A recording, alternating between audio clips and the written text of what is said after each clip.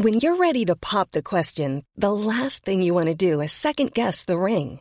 At BlueNile.com, you can design a one-of-a-kind ring with the ease and convenience of shopping online. Choose your diamond and setting. When you find the one, you'll get it delivered right to your door. Go to BlueNile.com and use promo code LISTEN to get $50 off your purchase of $500 or more. That's code LISTEN at BlueNile.com for $50 off your purchase. BlueNile.com, code LISTEN. From Decrypt Media, this is the Decrypt Daily, and my name is Matthew Aaron. Today on the show, special show, Editor-in-Chief of Decrypt, Daniel Roberts, interviews Mark Cuban. And Mark talks about Elon Musk, Doge, Tesla. He talks about Ethereum, rollups, sharding, ETH 2.0. He talks about NFTs. And of course, he talks about the Dallas Mavericks. That's coming up today on the Decrypt Daily. Good morning, everyone. Welcome to the show. Today is Tuesday, March 2nd, 2021, and the time is 11:30 a.m. Eastern Standard Time. We're not going to go into much of an intro today, and we're not going to have other news because I want to give you this interview with Mark Cuban in its entirety, and he's interviewed by Editor-in-Chief Dan Roberts. So let's not lollygag getting into this. Let me get you those crypto prices. Here comes the money. Here we go.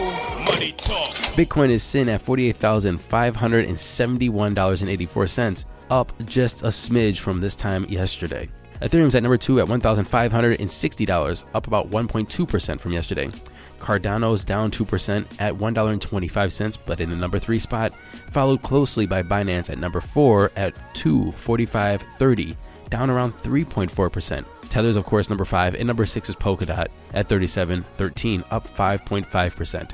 Total market cap, we're at $1.5 trillion, pretty much even at $1.5 trillion, with a BTC dominance of 60.5%. And like I said, I don't want to beat around the bush. I don't want to lollygag. I don't want to drag my heels. I want to listen to the interview with Mark Cuban. I'll see you after the show. All right, Mark Cuban, welcome to Decrypt. Thanks for having me, Dan. Thanks for joining. Let's start with kind of a few years back. Clearly, at some point, you bought an amount of Bitcoin. You just revealed that recently. Now, at the time, maybe you didn't make a lot of noise about it. Now, clearly, I feel like more recently, you are out there, you are talking about crypto, you are all in. And I guess I'd ask you, what has changed? What has changed for you? What has changed about the space? Nothing really. The big battle I've always had with people who are into Bitcoin in particular was whether or not it was a currency. And remember, for the longest time, it was, it's going to be a currency. We just need Lightning. Then we'll be able to do a bunch of transactions. Everybody's going to realize that, and it'll be, it'll take over fiat. And I was like, there's just no way. There's just too many things working against it. The block size is everything, right? From a technological perspective, and Lightning was everything. Then you got the battles in 2017, I think it was, and you had the forks and all that kind of stuff. There was just too much stuff going on for it to really get to that point. And I really don't think that ever changes. And I always said Bitcoin was worth what somebody will pay for it. And so, as long as there's people coming in, it's okay. As long as the demand exceeds the supply, it's okay. And I've always compared it to gold and always said that it was better than gold.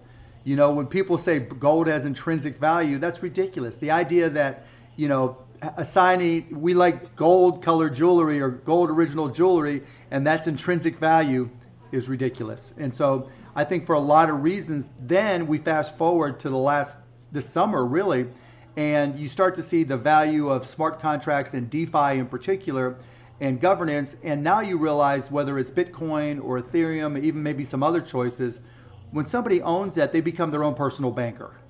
And when somebody has that, and you can start creating other applications with smart contracts, and you get a lot of leverage, and that's really changed the game for me, and that's what got me excited. So there's a few things there. I mean, let's talk more about the idea of, is it a currency? Is it a commodity? Is it digital gold? And the original white paper did say an electronic peer-to-peer cash system.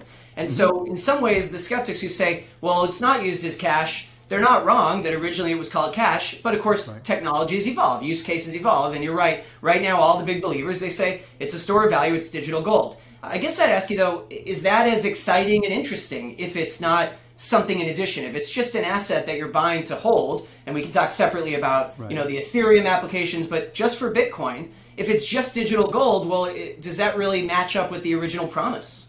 Well, I didn't read the white paper. I couldn't tell you all the details of the original promise, and I don't really care. What I know is what I know right now. And in, the existing environment, you could use it as collateral. And when you can use it as collateral and you can swap it, and depending on where you swap it, you can do it efficiently and effectively, then your options expand. And so because it's got a liquid marketplace, you can assign a value to it, not just as a store of value, but to act as collateral for other transactions. And what's happening is with DeFi, doing financial transactions, the friction is far less than it is in traditional centralized analog finance. Let's talk about some of the narratives, because it's such a narrative-driven space. I mean, as we're discussing, it has sort of evolved. It's digital gold. Now there are a number of other use cases that are exciting, especially we'll get into the NFTs. But it's funny, I mean, I remember a few years back, it was blockchain, not Bitcoin. Banks coming out saying, well, we love blockchain. Don't ask us about Bitcoin. We don't love crypto, but we want to use blockchain. What did you make of all that? And now what has changed in terms of the reaction? I agree with it. Yeah, in my first company, I wrote a lot of applications for decentralized or distributed databases, and we would deal with replication, we would do all kinds of stuff, right? And so I always saw the value in blockchain, and that was always the same argument I had. The challenge was with blockchain, you had to make a complete commitment and write around it, and then in terms of a Bitcoin environment. And then when Ethereum came out with smart contracts, it all got simplified dramatically, so that blockchain took on a completely different perspective and set of applications. And now there's another set of issues, right, with Ethereum in terms of transactions per second. And so it's actually, they followed the same curve. And the difference is Bitcoin is kind of stuck with a store of value, even though there is a blockchain there. That's more just for confirming transactions that take place, with Bitcoin, buying and selling. Where now with Ethereum, with smart contracts, I'm teaching myself Solidity right now. It's not hard. If you've done any programming languages, it's pretty straightforward and easy.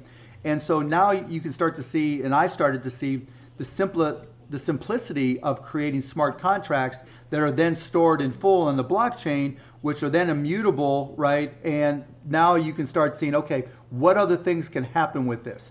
And now that we're starting to see level 2, 3, or 4 enhancements, there's a lot of narratives out there that are bullshit, right? But at the same time, fundamentally, there's a lot of strong components to it. When you talk about the different levels, now of course we're talking about tech levels, but of course there's also different levels of understanding. And you also exist, you're a tech guy, but you're in this mainstream business world, you're on Shark Tank and Friday nights on ABC, by the way. Well, there you go. And I guess I'd ask, surely you have friends right now or peers who are asking you about this stuff, and their understanding level is at a zero. They've probably heard about Bitcoin. Maybe now they've also heard about Ethereum at most. How do you even begin to tell them, well, here's what I love about it, or here's what you need to understand? Because there are people, it's just too crazy. I don't. It's like the early days of the internet. Like back in '95 when we were starting AudioNet, the streaming industry. I mean, literally, we called it internet broadcasting. Streaming wasn't even the term at that point. And when you tried to explain it to people, they'd be like, dude, I'll just turn on my radio or I'll turn on my TV. What the hell do I need the internet for?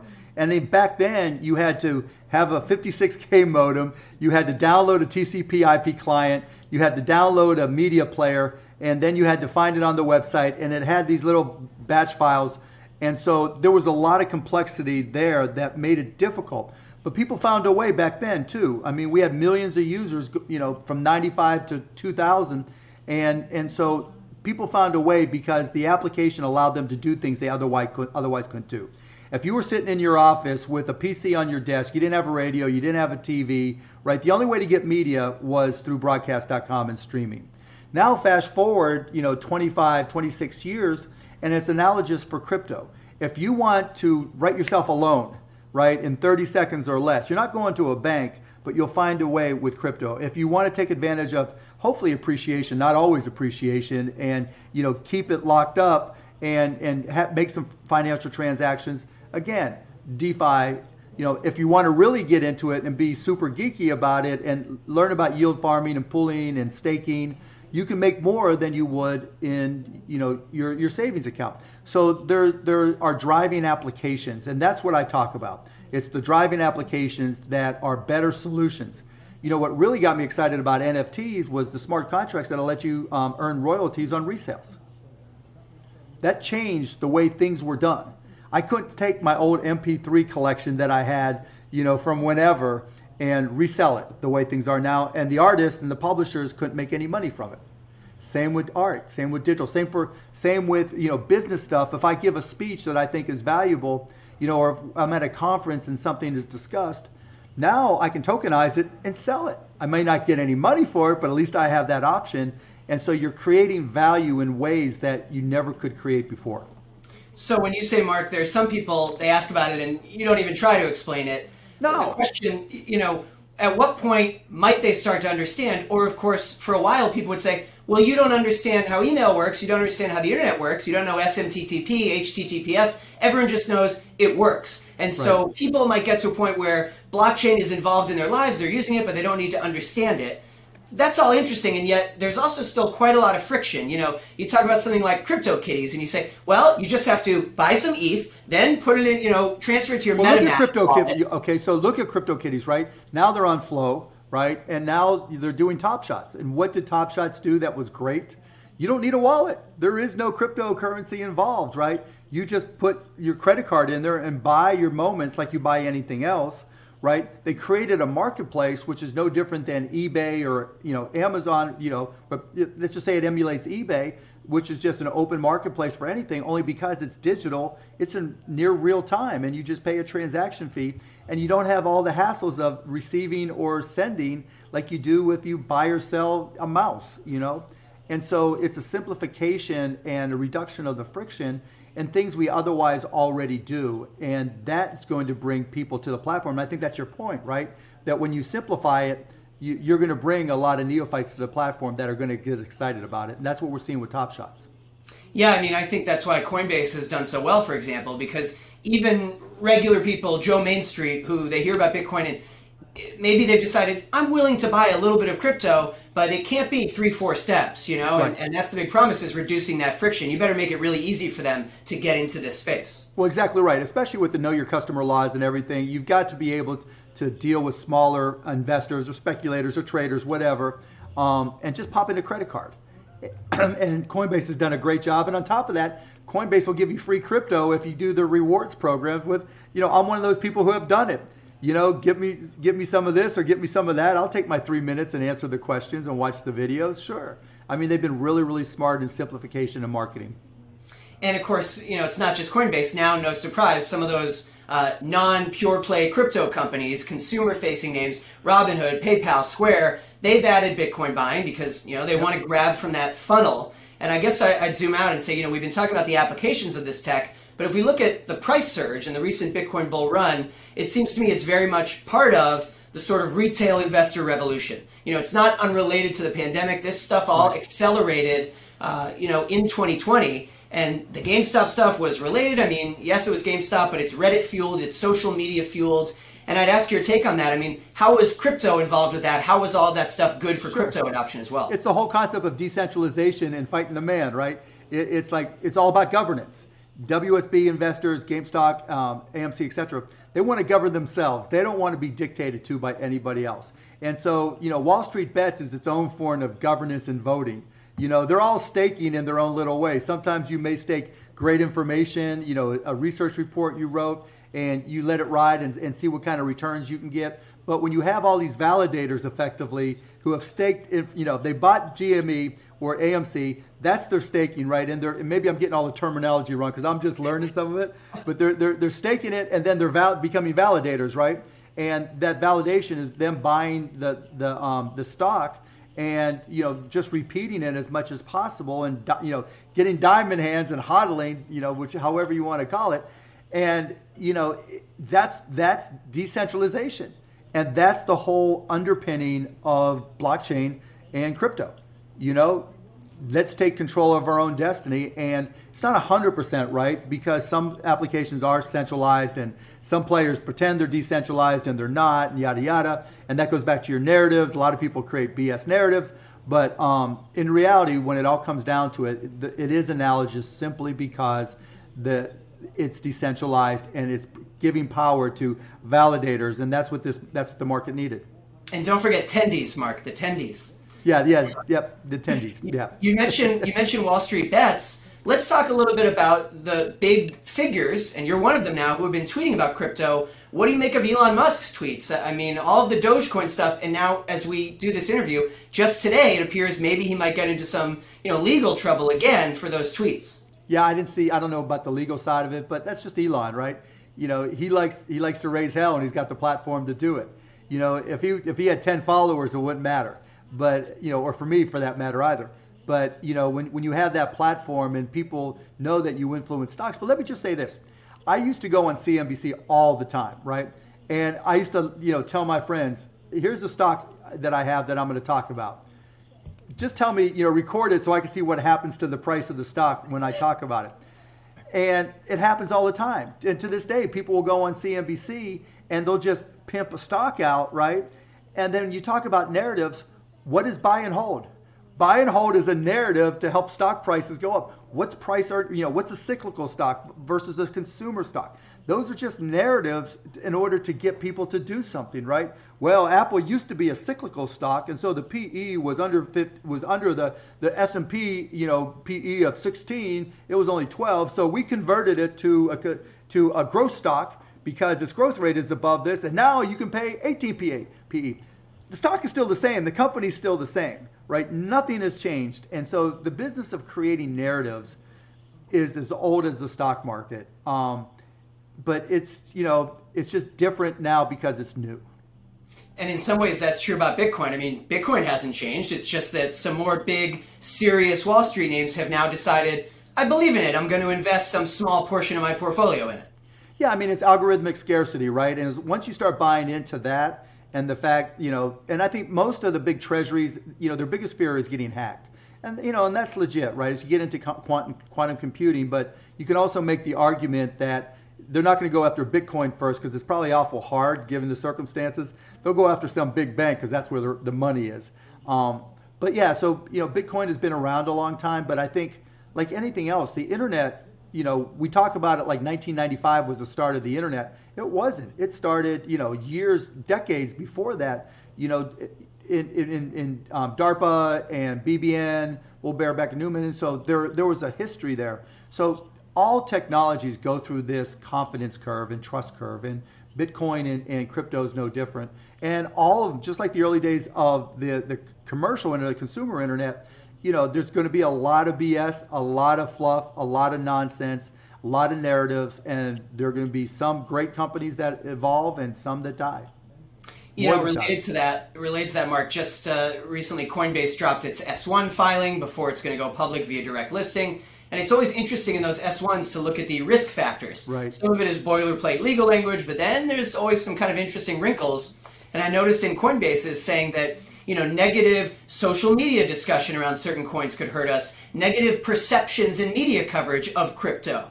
And I guess I'd ask you, even as so many new use cases come around and more serious people have bought in, you still have a lot of people out there who they have some sort of vague association of Bitcoin with cybercrime. Bitcoin's used by criminals or it's used for hacks. What do you think it would take for that to change and go away? Just time. So cash is used by criminals. It's just, there used to be bearer bonds, right? That all the old movies, right? They'd go in to steal the bearer bonds because they were as good as cash. And so who cares, right? Here's what it comes down to. Either the applications are going to be there to make life better and to make business more productive, efficient, and profitable, or they're not. And that is everything right there. And so if it's easier to transmit value from point A to point B using Bitcoin or using Ethereum or using somebody else, all right, that's what we're going to do, because the way SWIFT is set up right now for international transfers is ridiculous. And like like Jeff Bezos says, your margin is my opportunity. Right. It's the same here. The bank's margin is Bitcoin and crypto's opportunity, particularly for finance, and it's going to impact it. I keep on telling people, and they don't fully understand it with DeFi, that when you own crypto, you become your own personal banker. You get to borrow against your Bitcoin or your Ethereum faster, quicker, better than any way you've ever been able to borrow before. I have decent amount of money in the bank, right? And I have to go to my banker and sign forms. Now it's easier now with DocuSign, and get their permission to borrow against my money on an over collateralized basis. So when I wanted a mortgage for my, let's just put aside a mortgage, needed. You can do mortgage on the blockchain now, on Ethereum blockchain. Well, exactly, right? And so the whole point being, when you have qualified digital tradable assets, because they can be traded in real time, they're very easy to collateralize. And when they're easy to collateralize and price, then it's really easy to lend against. And so now you're seeing a battle for liquidity, and there's a lot of BS in there now with tokens and this and that as people try to overqualify yields and overpay to get liquidity. But that'll work itself out, because that's not a real business long term. You're not going to have 10 zillion different tokens created over the next 20 years that all pay in their own token to try to get more liquidity, right? It just there's nothing valued there. It's just in your early days of anything, it's just easy to try to do that to make some money. But longer term, friction-free banking. I had a conversation with somebody today, and I truly think that you're going to see retail stores and malls, and you're going to see influencers on college campuses. And what they're going to do is they're going to go around and sign people up and get them crypto wallets and walk them through the whole know your customer, take a picture of your driver's license, get you all set up, and oh, by the way, here's $5 in Ethereum, or here's $5 in Bitcoin, because it's cheaper than other marketing costs. Now you're set up, here's what you can do. And oh, by the way, once you get up to $1,000 in whatever crypto you want to have, or whatever tokens, if it's one of the liquid names, then talk to that guy over there, because you can borrow it in real time for Bitcoin at less than 1%, and you can turn it into USDC or Tether or whatever, and here's a credit card that you can use against it, or a debit card better, right? And now all of a sudden you can spend money. So if you need to spend, you've got $1,000 worth of crypto, your washing machine broke, you're getting paid in 2 weeks, you need to borrow $200 to fix it. You can put it on your credit card, but it's, if you can't pay it off in X number of days, right, you're going to get hit with 19%. Here's 1% flat. And if you pay it off in 30 days, it's cost you 1%, and that's it. And there's no fees, right? Your credit card fees and your debit card fees and all that shit, right? And there's no overdrafts. And yeah, you can get called in, but that's just like if you don't pay your credit card deal in 30 days, your interest rates are 19 to 29%. So you get hit just as bad there. So just the efficiency of it, so I really think you're going to see retail presence. You're going to see college kids get paid to sign people up and get them hooked in, and that's going to help escalate it to the next level. Now, I'm so glad you mentioned paying in crypto, because Tesla got all the attention for buying 1.5 billion worth of Bitcoin, but it also disclosed that eventually it wants to accept crypto as payment. PayPal is going to let people pay in crypto. Now, the irony there is that for now, most people don't want to spend their crypto, right? I mean, as the prices are rising, you wouldn't want to spend it. You want to hold on to it. Yeah, I mean, look, and you still have to convert it to fiat, right? And so as long as you have to convert it to fiat, you're not really spending in crypto. You're not really spending in crypto anyway. Right. Right. Like the Mavs, we took our first Bitcoin 5-6 years ago. Only nobody spent anything. And the only reason I did it was to prove a point that no one was going to buy anything. And then we did it again a couple years ago, and we sold $314 worth at whatever Bitcoin was at the time. Again, somebody was just trying to prove a point that they would buy something. And I was trying to prove a point that not many people would.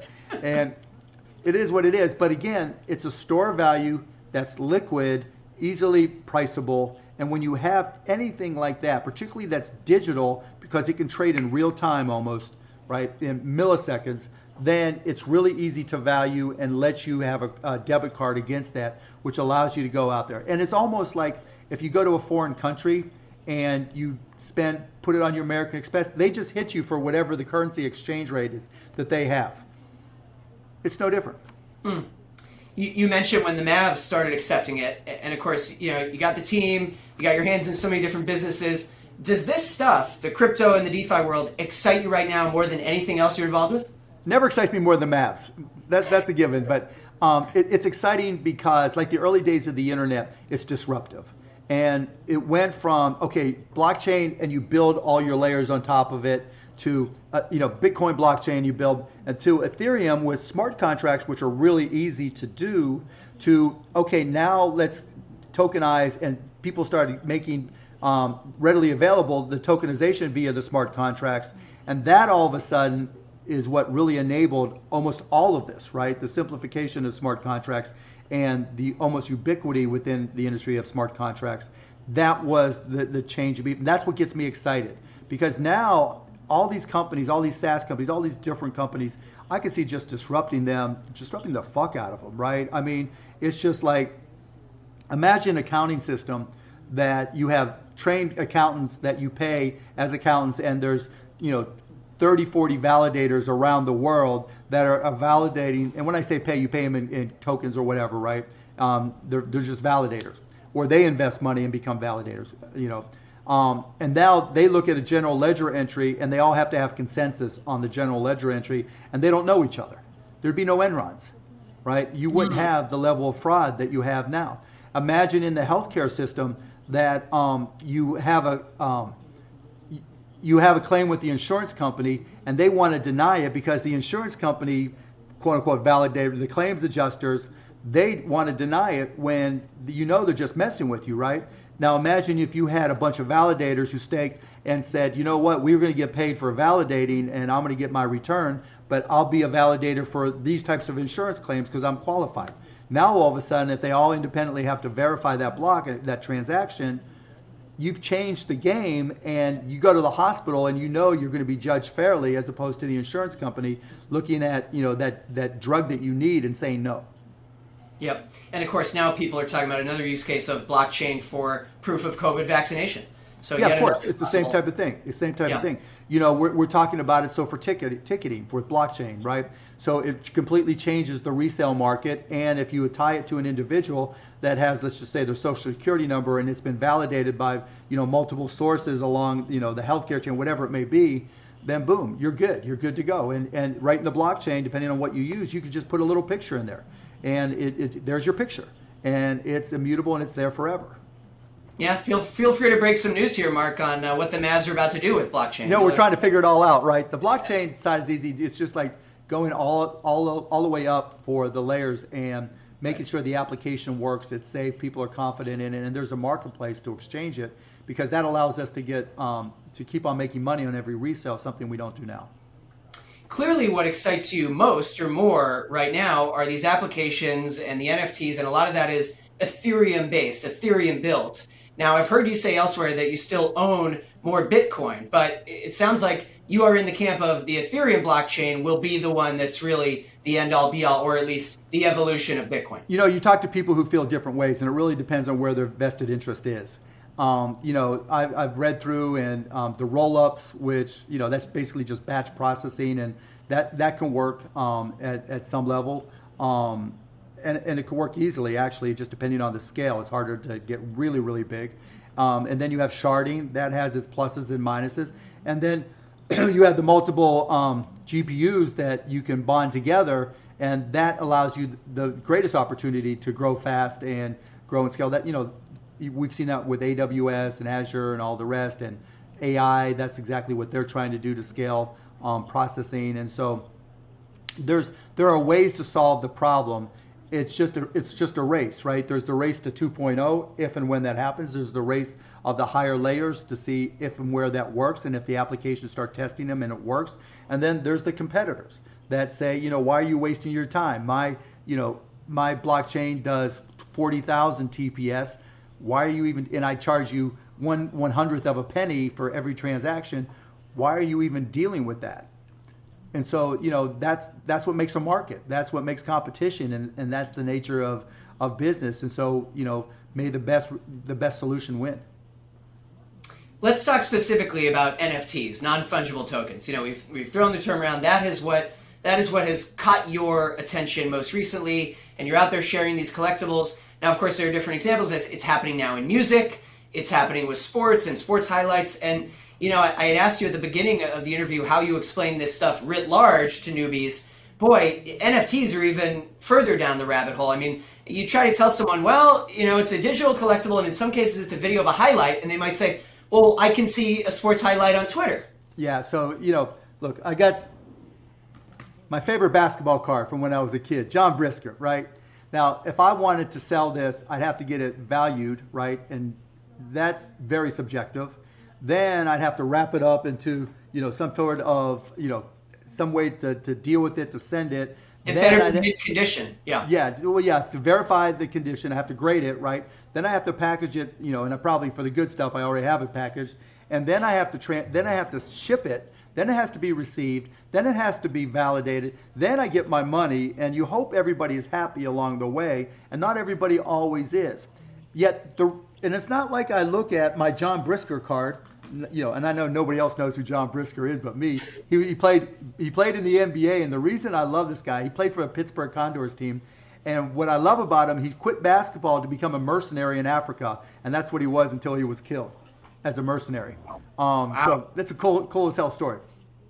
That's all I know of it, but I always thought it was cool when I was a kid.